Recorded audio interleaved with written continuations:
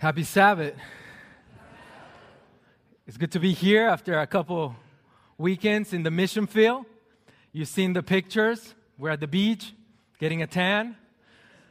But I have to tell you, we work hard. We work really hard from 2 to 4 o'clock every day. Every day. That's part of the mission trips that we're involved here at Cali Mesa. So if you want to join us next year and you can't take a vacation, talk to us. We'll take you with us. Before we continue, will you pray with me as we study God's Word? God, we just came to worship you, to praise you, and to hear you speak to our hearts. That is all we want. We pray this in your name, Jesus. Amen. Have you ever fallen asleep when you're not supposed to? Growing up in Mexico as a pastor's kid, I was required to go to most of the church services. Sunday night, Wednesday prayer meeting, Friday Vespers, Sabbath school, of course, 11 o'clock service, even Saturday afternoon, just in case you missed the blessing in the week. Now, on a particular Wednesday night, during prayer meeting, my family were sitting, listening to the pastor. I began to fall asleep. I tried really hard to pay attention to the pastor. And you know, when you begin to hear his voice or her voice go like, you are in trouble. You are in trouble. So I tried to pinch my legs. You know, that's a strategy that we use to stay awake. You're pinching yourself, hoping that the pain will keep you up. But it didn't work. So I began looking at Scripture, open to Revelation, hoping some of the monsters will scare me and wake me up. But it didn't work. So I just kind of leaned forward, and I was again hoping that I will stay awake through the sermon, but it didn't work. Finally, I surrendered, gave up, and fell asleep. And I had a dream. Now, I'm not claiming to be a prophet, but I did have a dream. I was back in the neighborhood park playing baseball. It was the bottom of the ninth inning. We were winning 5-4, 2 outs. We had somebody in second and in third base, and we wanted to win the game. I was pitching, and my cousin Armando was up to bat, and he was getting ready to swing, but it was my dream, and I was in control. So I remember pitching a fastball, hoping that I would strike him out, but he somehow managed to hit it. I stretched my arm trying to catch the ball so we can save the game, and then I hit my grandma in the face. True story. I woke up and I realized I was still in prayer meeting. Have you ever fallen asleep when you're not supposed to? In high school, we had this classmate who loved staying up really late at night. So every morning she would come and she was always sleepy. And somehow during Bible class, she would just take a nap. One time our teacher, Mr. Benkars, really great Bible teacher, he decided to teach her a lesson. And so he told us that while she was sleeping, he told us to just exit the classroom quietly. He came to the clock, changed the time from 11 o'clock to 4:30 p.m., Then he sent a student to tell her that her parents had been looking for hours.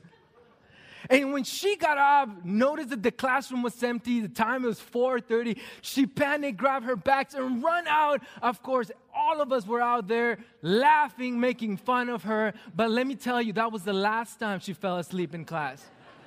True story. True story. Have you ever fallen asleep when you're not supposed to? My senior year in college, last quarter, spring quarter, why go to class? We are about to graduate. But you know what? We managed to go to class for the memories. And so we had to take this general class called History of Art. Now, I love art. And so the problem was that it was from 1 to 3 o'clock, Tuesdays and Thursdays, right after lunch. Imagine, things are getting warm outside, and then you eat a nice lunch, a burrito, and whatever else you managed to find in the cafeteria. And then you go to class, and the teacher would turn off the lights and then show for an entire hour a bunch of paintings from hundreds of years ago. Now, we managed to come out with a technique to take a nap without the teacher noticing. So what we would do is use our left hand, cover our eyes, look down, put a notebook, and with our right hand, we would grab a pen and just act like we were taking a note when in reality, we were just taking a nap. Now, in one occasion, she showed the thousands and thousands of paintings, and she turned on the lights, and I was asleep. And in fact, I was dreaming, and I was thinking I was falling from a cliff, so I tried to grab on, and as I grabbed on, I threw the pen to the back, hit my partner, and woke up. I was on the first row, and obviously my teacher noticed. Have you ever fallen asleep when you're not supposed to? I have heard stories, embarrassing stories, and also pretty crazy stories where also people have fallen asleep while they're driving. They have totaled their cars because driving and sleeping don't go together. There's a story in the book of Acts of a young man who fell asleep. And let me tell you, it was a bad thing to do. Acts chapter 20, verse 7. The Bible says that on the first day of the week, we came together to break bread. Paul spoke to the people, and because he intended to leave the next day, kept on talking until midnight. There were many lamps in the upstairs room where we were meeting. Seated in the window was a young man named Eutychus, who was sinking into a deep sleep as Paul talked on and on and on. Now, real quick, you have to remember that Paul is finishing his third missionary trip. In fact, his ministry is coming to an end. So every meeting, every conversation, every visitation is meaningful to him. He wants to do the best he can to share the words of hope, of encouragement. And so the Bible says in verse 6 that he goes to the city of Troas, what is now known as Turkey. This city was famous because they had an important port that connected Europe and Asia. But this city was also important to Paul because according to Acts chapter 16, this is where Paul had received the call, missionary call, to go to Europe. So again, there is a connection in this city. His ministry is coming to an end. He knows the people. It's in this city where he heard God speak to go to Europe. And now verse 7. On the first day of the week. Most Bibles translate the first day, but actually the Greek says it's Sabbath. On the Sabbath day, they came together. As you know, in the Jewish calendar, the day started at night. And so they're probably meeting on Saturday night on the first day of the week. It's already considered the first day of the week. They came together to break bread. They would just come as a church. They had a potluck, but they also celebrated the Lord's Supper.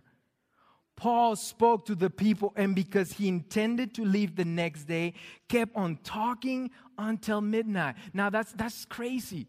You don't do that.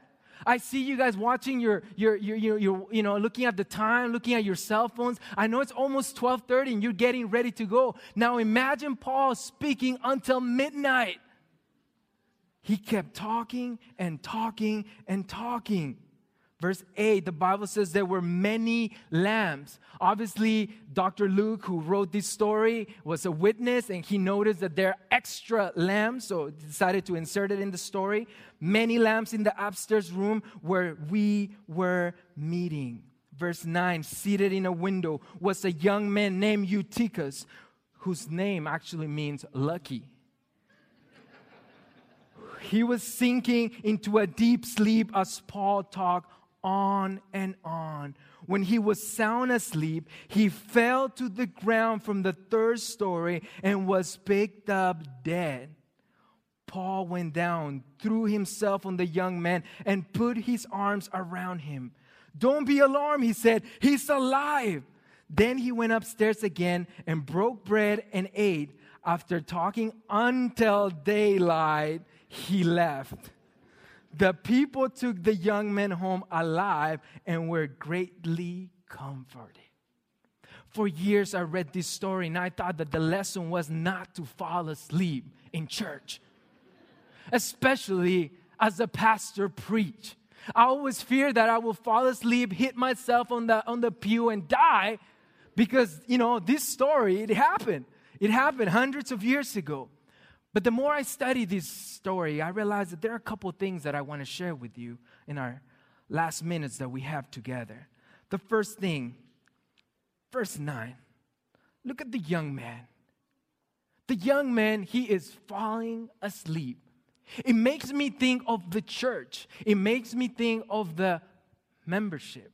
It makes me think of us Christian believers who grew up in church, who at the beginning things were excited. At the beginning we were so passionate, but with time, well, things are boring. We do things because we got to do it. I'm using my imagination now.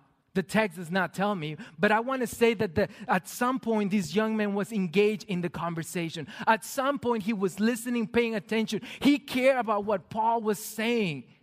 But now he's by the window. Notice, he is inside but looking outside, just like many of us living in two worlds.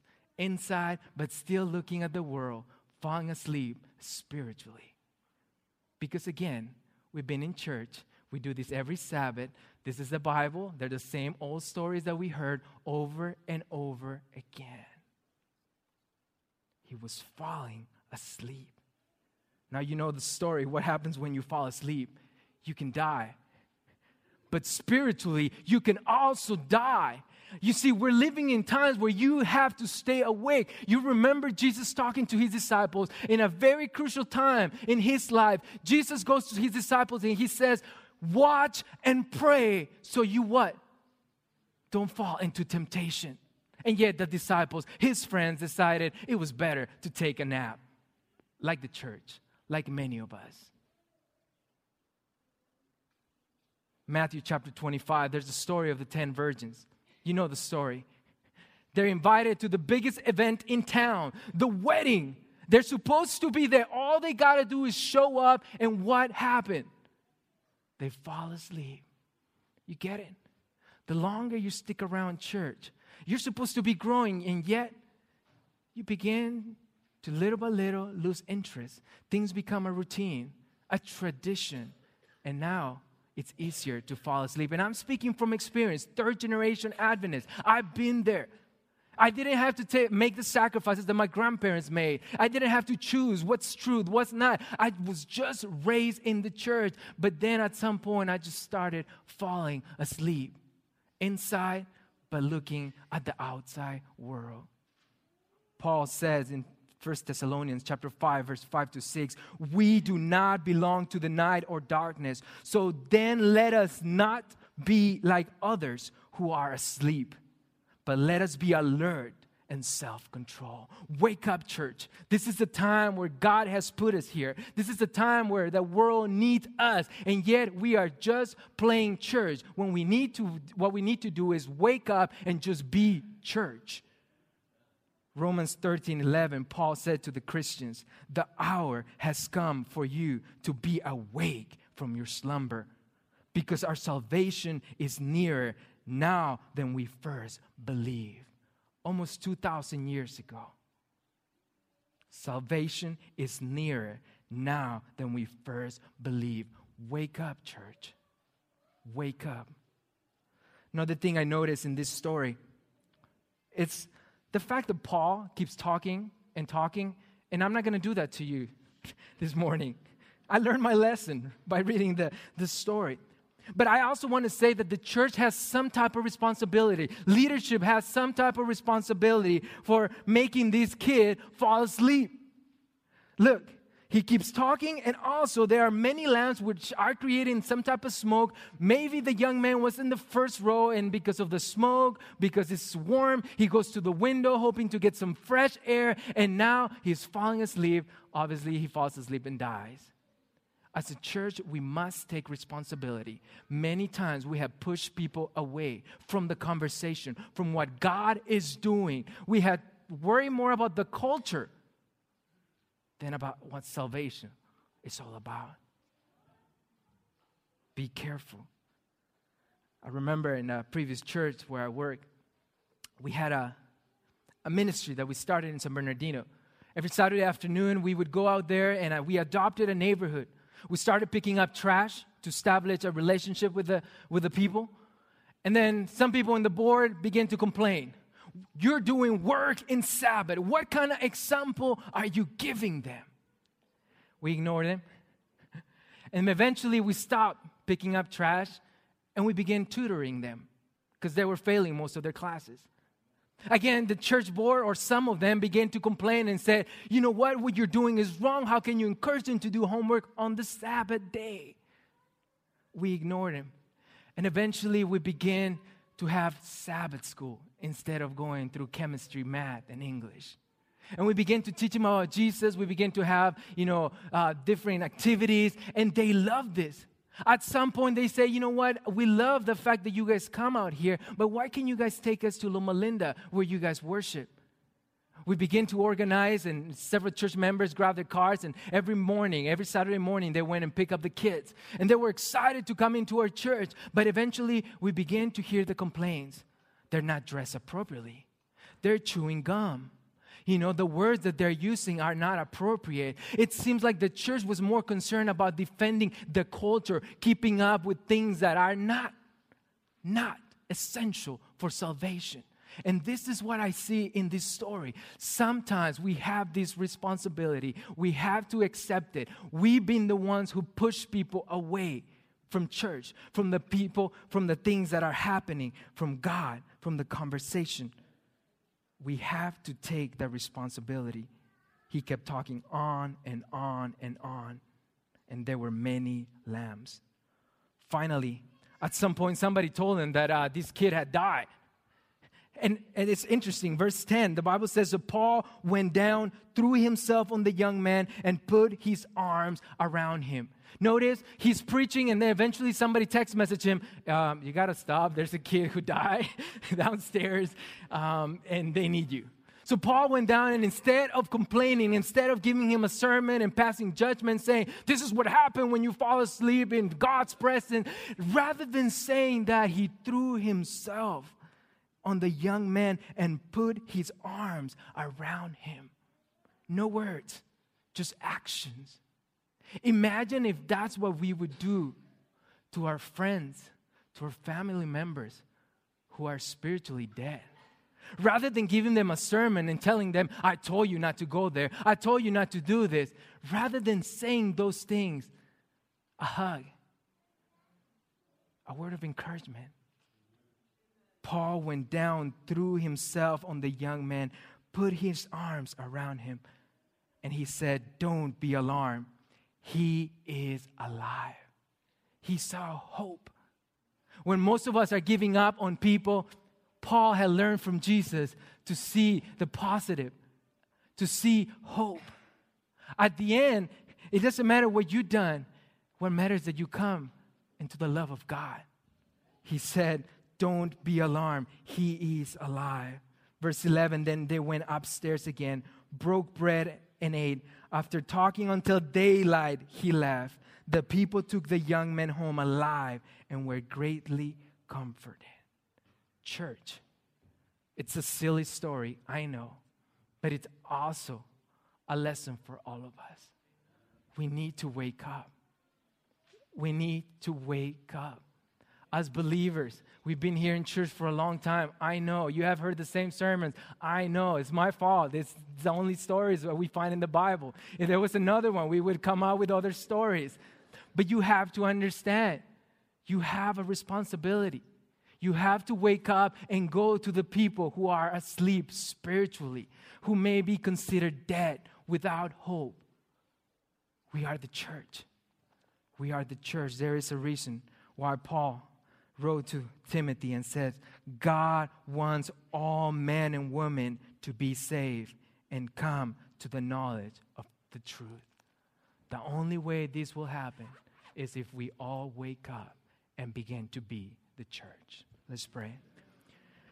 God, as we study this silly story in the book of Acts chapter 20, we realize that we need to wake up. Enough playing church, enough coming just because we have to. We have to be the people of God. There are people in need outside these walls, and we can bring some hope to them.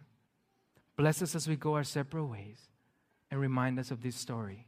In Jesus' name we pray. Amen.